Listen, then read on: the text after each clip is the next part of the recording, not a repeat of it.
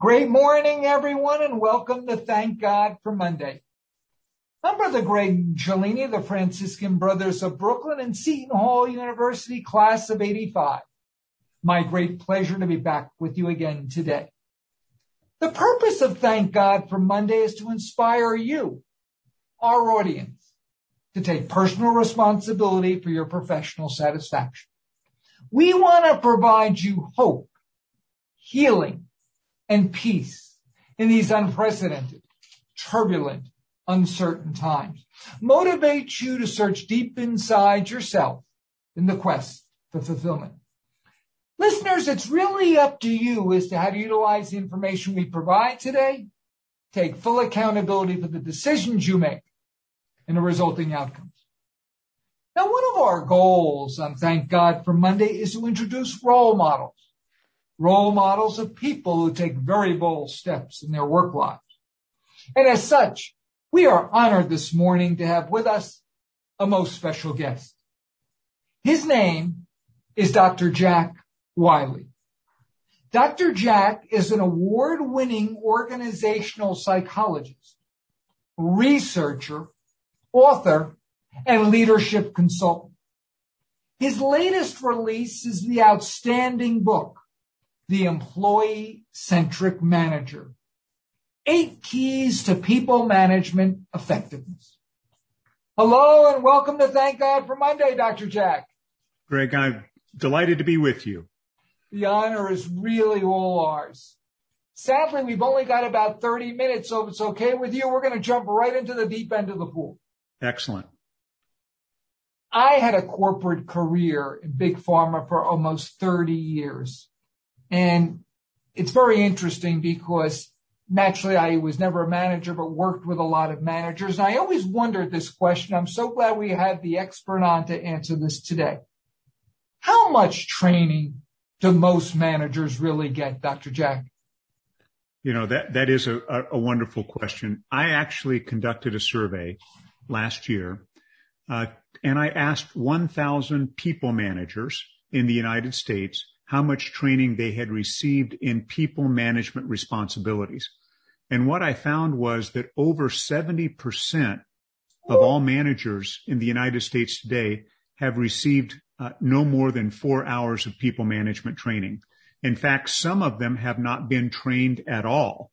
And when you think about the critical nature of a manager's responsibility in managing others, it's astounding how little prepared many managers in the United States are today to carry out this important responsibility. And we have to remember, there are 24 million people managers in the United States today. So the universe we're talking about is truly phenomenally large. You have just shared some amazing statistics and amazing things. I had no idea it was 24 million, but to think some of them got zero training, boy, that speaks volumes, no doubt about it. Now, clearly, we are not beyond the COVID pandemic. We're still in the throngs of things at this point in time.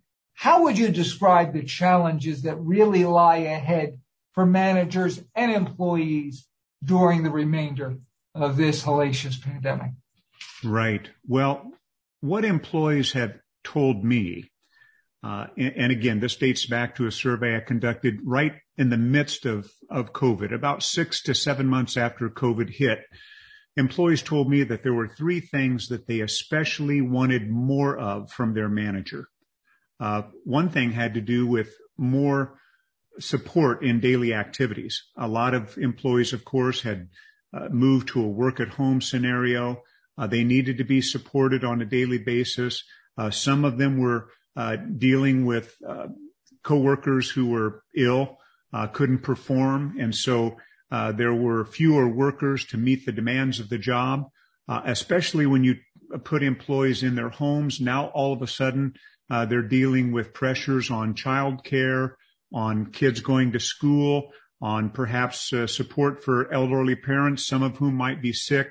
So workload support was number one. Number two they wanted their managers to really step it up in terms of ensuring their safety, kind of following the safety guidelines for workers, social distancing, protective equipment, those kinds of things. Early on, this was of heightened importance to employ. And the third thing that really came through was that they wanted increased flexibility. In other words, I'm working under duress. I need a little more flexibility in the hours I choose to work. If I'm working offline and in a remote location, I have other demands that have been placed on me. Give me more flexibility in choosing how I go about my work. And those were the three things that emerged as being what employees wanted more of from their managers during this pandemic. I think another stress that's been put on managers is now they have to learn how to manage. If they haven't before, they have to learn how to manage more of a virtual team, people who may not come together on a day-by-day basis. They may not interact with one another. And what are the stressors associated with managing a workforce that actually never gets together physically in the same location? So managers have needed to learn some new skills, and organizations have needed to support their managers in those new demands that have been placed on them. I could really relate to what you're saying, because during my days in Big Pharma, I saw teams literally from around the world who never got the chance to be co-located, but they were expected to research, develop, manufacture, and market drugs. And just the challenges of trying to do that remotely, very much so. And this brings back those kinds of memories. Gee, how difficult it must be for the 21st century manager during this COVID time to try to manage these people remotely. Is this what you're finding, Dr. Jack? Right. So basically, you've just defined stress.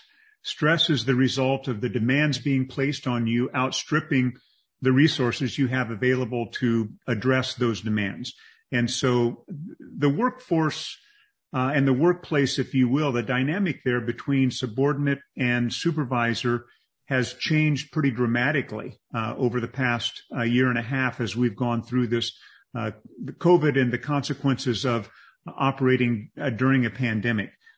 You have so many employees right now who are quitting. You have so many who have stated an intention to quit. You have some who are reacting to the vaccine mandates in a negative way. They don't want to be forced into that. Our current estimates are somewhere between 2 and 8% of employees who fall under the vaccine mandate are going to refuse to take that shot. And so you can imagine when you're already struggling to find workers and you potentially are going to lose 2 to 8% of your workforce on top of that, the stress piled up for managers is very significant, and how they need to show up to employees to retain the talented staff is critical. To be a manager today is very, very difficult. Now, thank God we have you, Dr. Jack, because right on the cover of your book, it says here, a decade of research reveals 5 behaviors, 1 skill, and 2 values to accelerate your success. If you don't mind, we can peel the onion. Maybe we could start with the 5 key behaviors for managerial success. Do you want to briefly talk about each of these 5, please? Right. So this is what employees told me. So, Greg, I'm going to be talking about the employee voice. This is what they expressed in their own words. Number 1, they want managers who provide support and understanding. That is, that they're accessible, they're available, they communicate with employees, they listen to employees, they show a sense of courtesy and genuine interest in their employees. We call that showing support and understanding. That's number 1. And actually, that's the attribute that employees identified most frequently as the most important attribute they want. Wow. Secondly, is to provide recognition. Recognition is different from reward. We're talking about psychological appreciation. In the old days, we would talk about this as a pat on the back, attaboy, attagirl type of recognition. It really doesn't cost you anything. Thirdly, and I thought this was quite interesting, and it's a unique attribute, although it relates to some other attributes. Employees said very clearly that they wanted to be treated with dignity and respect. So in other words, they wanted to be viewed by their manager as someone who is there, competent to do the job, interested in succeeding, wanting to contribute to the success of the organization, and they wanted to be respected for that, not treated as just a cog in the wheel, but as a working adult who is there to add value. The fourth behavior was to communicate clear performance expectations. And I'm sure from your own experience, you would understand this. Employees want their managers to define what success means. So in other words, communicate your priorities, what represents a successful outcome. That's what they want to know because they have a need to be successful. They want to be competent and want to be seen as competent. And the fifth behavior, not surprisingly, is to reward performance contributions. So they want their manager to ensure that they have fair compensation, but that's just half of the story. They also want managers who are going to reward them with opportunities for training, for skill development, and to help them advance their careers. So when we think about the behaviors that employees want from managers, I mean, behaviors are really those things that we do to influence or react to others. Those are the five that are most critical that employees identified. I could really resonate with all of those, and in particular, thinking back over my career in Big Pharma and now in higher education as well. The one about expectations is so important because there were times where I could meet and exceed my manager's expectations because he or she did a great job of really stating clearly what they were. And there were times I remember disappointing managers. And not that I didn't have a role in that, but they could have done a better job in clearly articulating exactly what they were looking for instead of one day wanting this and the second day wanting that. So we've covered very nicely the 5 key behaviors. You say there's one key skill. Share with us about this, please, Dr. Jack. Right. So a skill is really behavior that you're good at. It's something that you've practiced, that you become very proficient at. And employees were emphatic in saying that they wanted to work for a manager who was skilled at problem solving and decision making.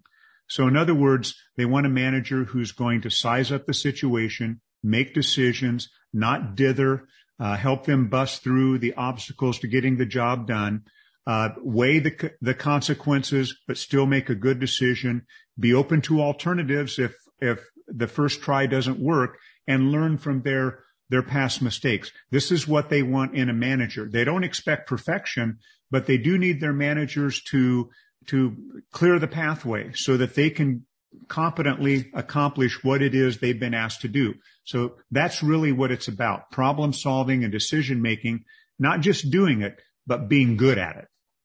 It really makes perfect sense, no doubt about it, that skill being so critical.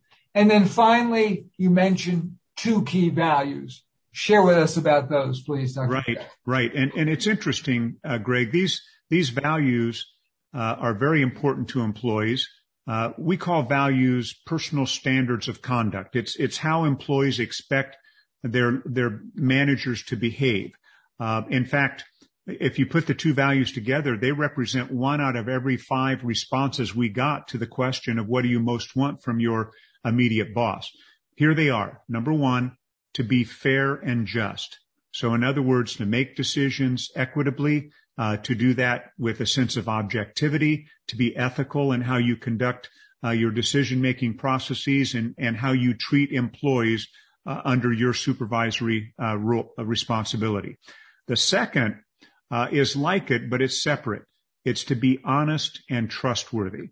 So this is about walking the talk, integrity. Do managers do what they say they're going to do? Do they follow through? Are they honest? Do they communicate in a forthright and transparent way? This is what employees want. And again, 1 out of every 5 employees worldwide indicated that this was the most important value or attribute that they wanted from their manager, these 2 values. So it really represents a big chunk of what's important to employees. I can really relate to both of these, no question about it. Now, it's interesting because one of the things we're hearing a little bit more on Thank God for Monday over the last couple of years, especially since COVID, is the need for managers to be courageous, do I have a sense courage is kind of blended into some of those things that you just spoke about? Right. Courage is important to inspire employees. You know, it's one thing to have a mission or a vision for what we're going to do, but if it's not presented with confidence, if it's not presented with energy and with enthusiasm, a display of courage coming through that, yes, we've got barriers that we have to work through, but you know, that's what we're going to do. That's what I'm here to get paid for. That's what you're here to get paid for. Let's get on with it and let's move forward. I think that really relates back to decision making and problem solving. We can feel overwhelmed by the circumstances that befall us, but it's still our responsibility to sort that out, figure out a path forward, and provide leadership by example for how that's going to be accomplished. Couldn't agree with you more, no doubt about it. Now, one of the things I saw in the corporate world, and sometimes even here in higher education, there's a disconnect between what employees really want and what managers think they want. Help us out, please, Dr. Jack. What is this disconnect? Right.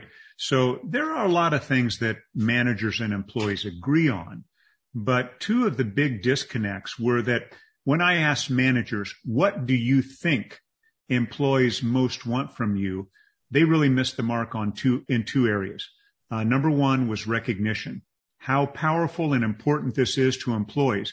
But when I asked managers, what do employees most want from you? Only 1% indicated recognition. So, wow. I mean, this is a huge gap right there. So the second piece was just how important it was to provide support and understanding.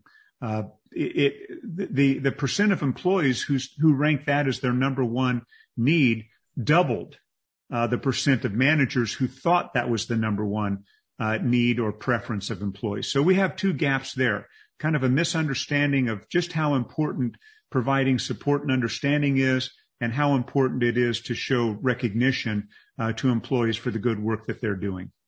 That's quite a disconnect. There's no question about that. Now, I find this fascinating. I've even seen it here at St. Francis College where I do ministry, that this whole remote work has changed management very significantly.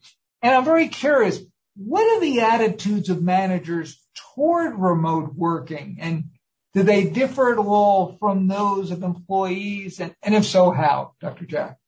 Right. So I think one of the challenges for managers with remote work, if they previously were unaccustomed to this, on the part of their employees working remotely, they've given up something, haven't they?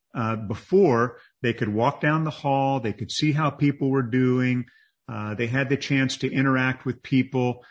Maybe there were some go-to people on their staffs that they went to with problems that they needed input on in order to solve, what have you. But they had kind of a pulse on how their team was doing by just walking down the hall and talking to people. Now that's different. And what I'm finding is that some organizations, with or without the consent of managers, are putting in monitoring systems to see how employees are doing, how connected they are to work, are they performing, what are the hours during which they're performing. And I think this is going to create a bit of a problem for employees. If we go back to one of those preferences they have to be treated with dignity and respect, well, how dignified is it?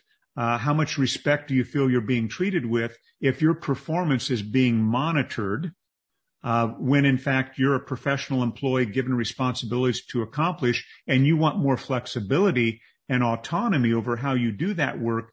I think some organizations are going to find that could backfire in terms of these performance monitoring systems and how it's going to make employees feel. So that, along with managers now in a tough position where some of their workers may be remote, some of them may be on site. And so how do you work with a blended team? And do the people who have FaceTime with the manager, are they all of a sudden the in group, but the people who are working remotely are the out group? So there's an array of demands that are on managers now that they weren't dealing with 24 months ago. This is really a challenging time to be a manager, a challenging time to be in the workplace. Thank God we have you, Dr. Jack, to provide these solutions, these tips, these keys. No doubt about that. Listeners, for anyone who's just tuned in, welcome to Thank God for Monday. We're the weekly talk show about the workplace on WSOU 89.5 FM, locally streamed around the world at www.wsou.net. I'm Brother Greg from the class of 85 and the Franciscan Brothers of Brooklyn. Much more important than me today, we've got a great special guest with us. His name is Dr. Jack Wiley.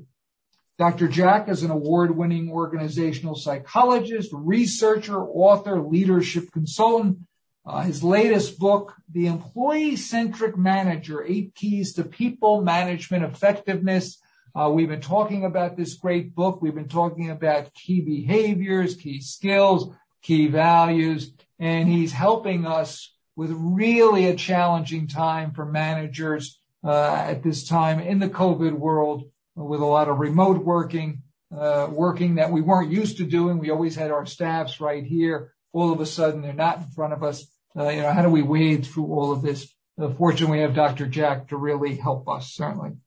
And it's really important, Dr. Jack, you mentioned before about rewarding performance.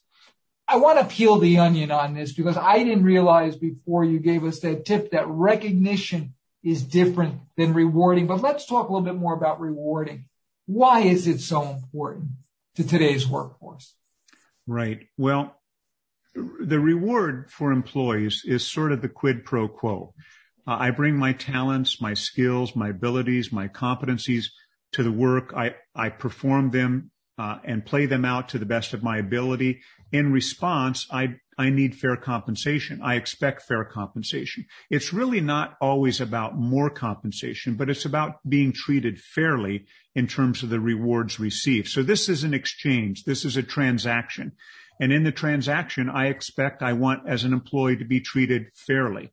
So this is really what it's about. But it wasn't just money. It was also opportunities for growth. So it was almost equally split in terms of what employees most want. Yes, they want to be paid fairly, but they also want to have opportunities to develop their skills through training programs, to advance their careers with career growth and development. And they want the manager to play a role in making those things happen.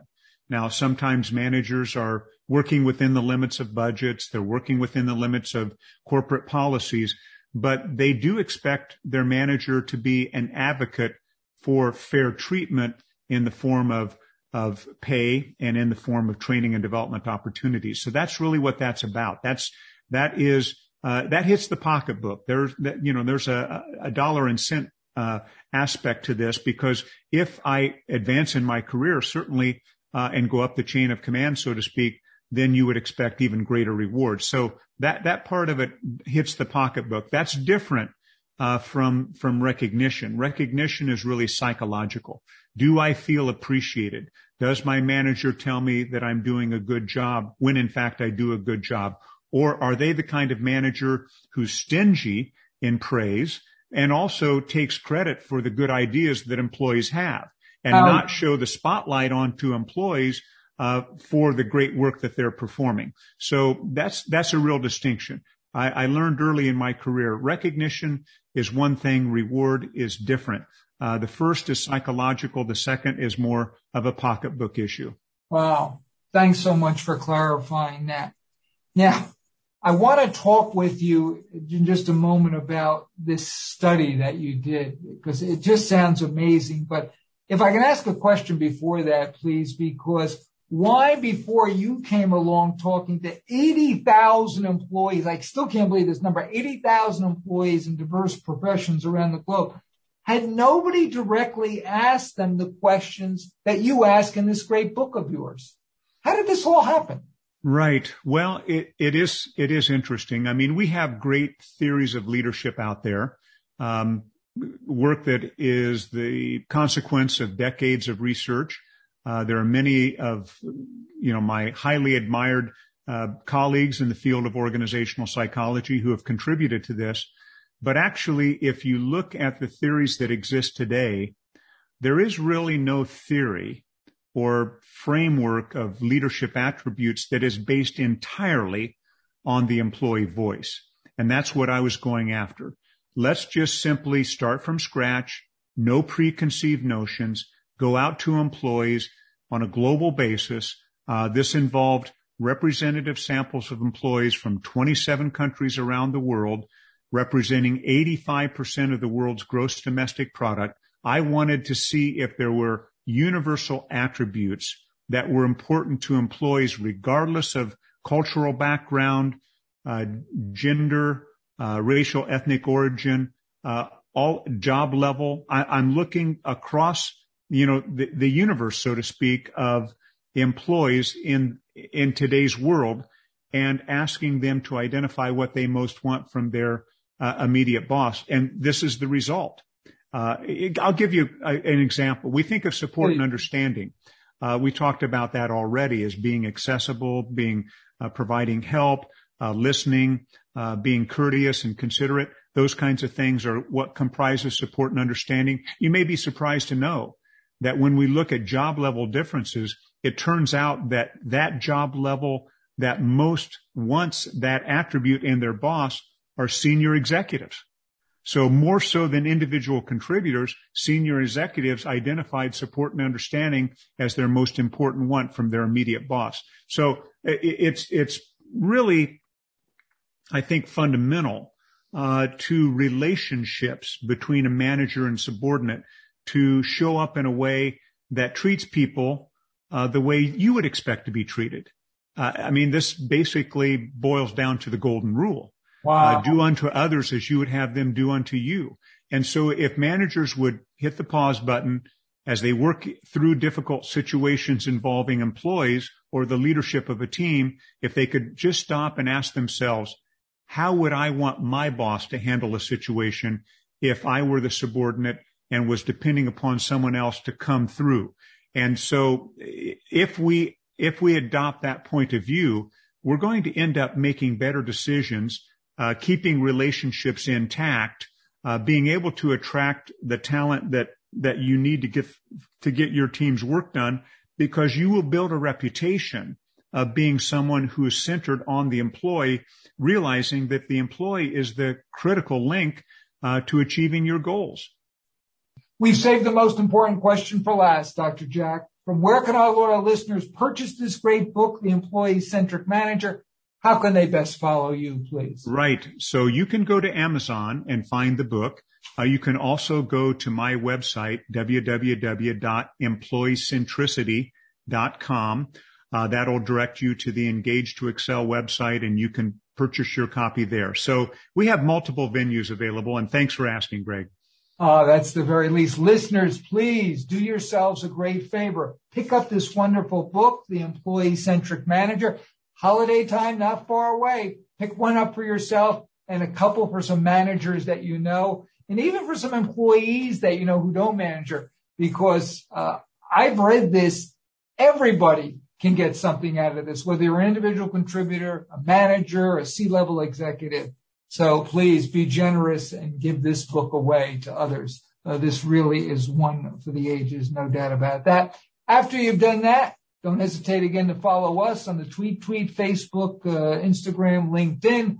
Questions, comments, concerns, suggestions for segments, et cetera. We want to hear your voice. Dr. Jack just talked about the importance of being open ear. We want to do that here on Thank God for Monday. Keep those suggestions coming. Dr. Jack Wiley, author of this fabulous book, The Employee-Centric Manager. Thank you for coming on Thank God for Monday this week. We've been enlightened. We've been greatly inspired, because in this mire of COVID, in this mire of trying to manage properly, you've given us a lot of winning formulas. Continued joy and success and happiness in all this fantastic work that you're doing. Well, thank you. I love your enthusiasm. Appreciate the interest. Thank you very much for the invitation to be on board. The honor is all ours. Listeners, guess what? Once again, we're out of time. Greg saying our hope and prayer is that when you wake up on Monday morning, just like Dr. Jack does, you'll say, thank God for Monday.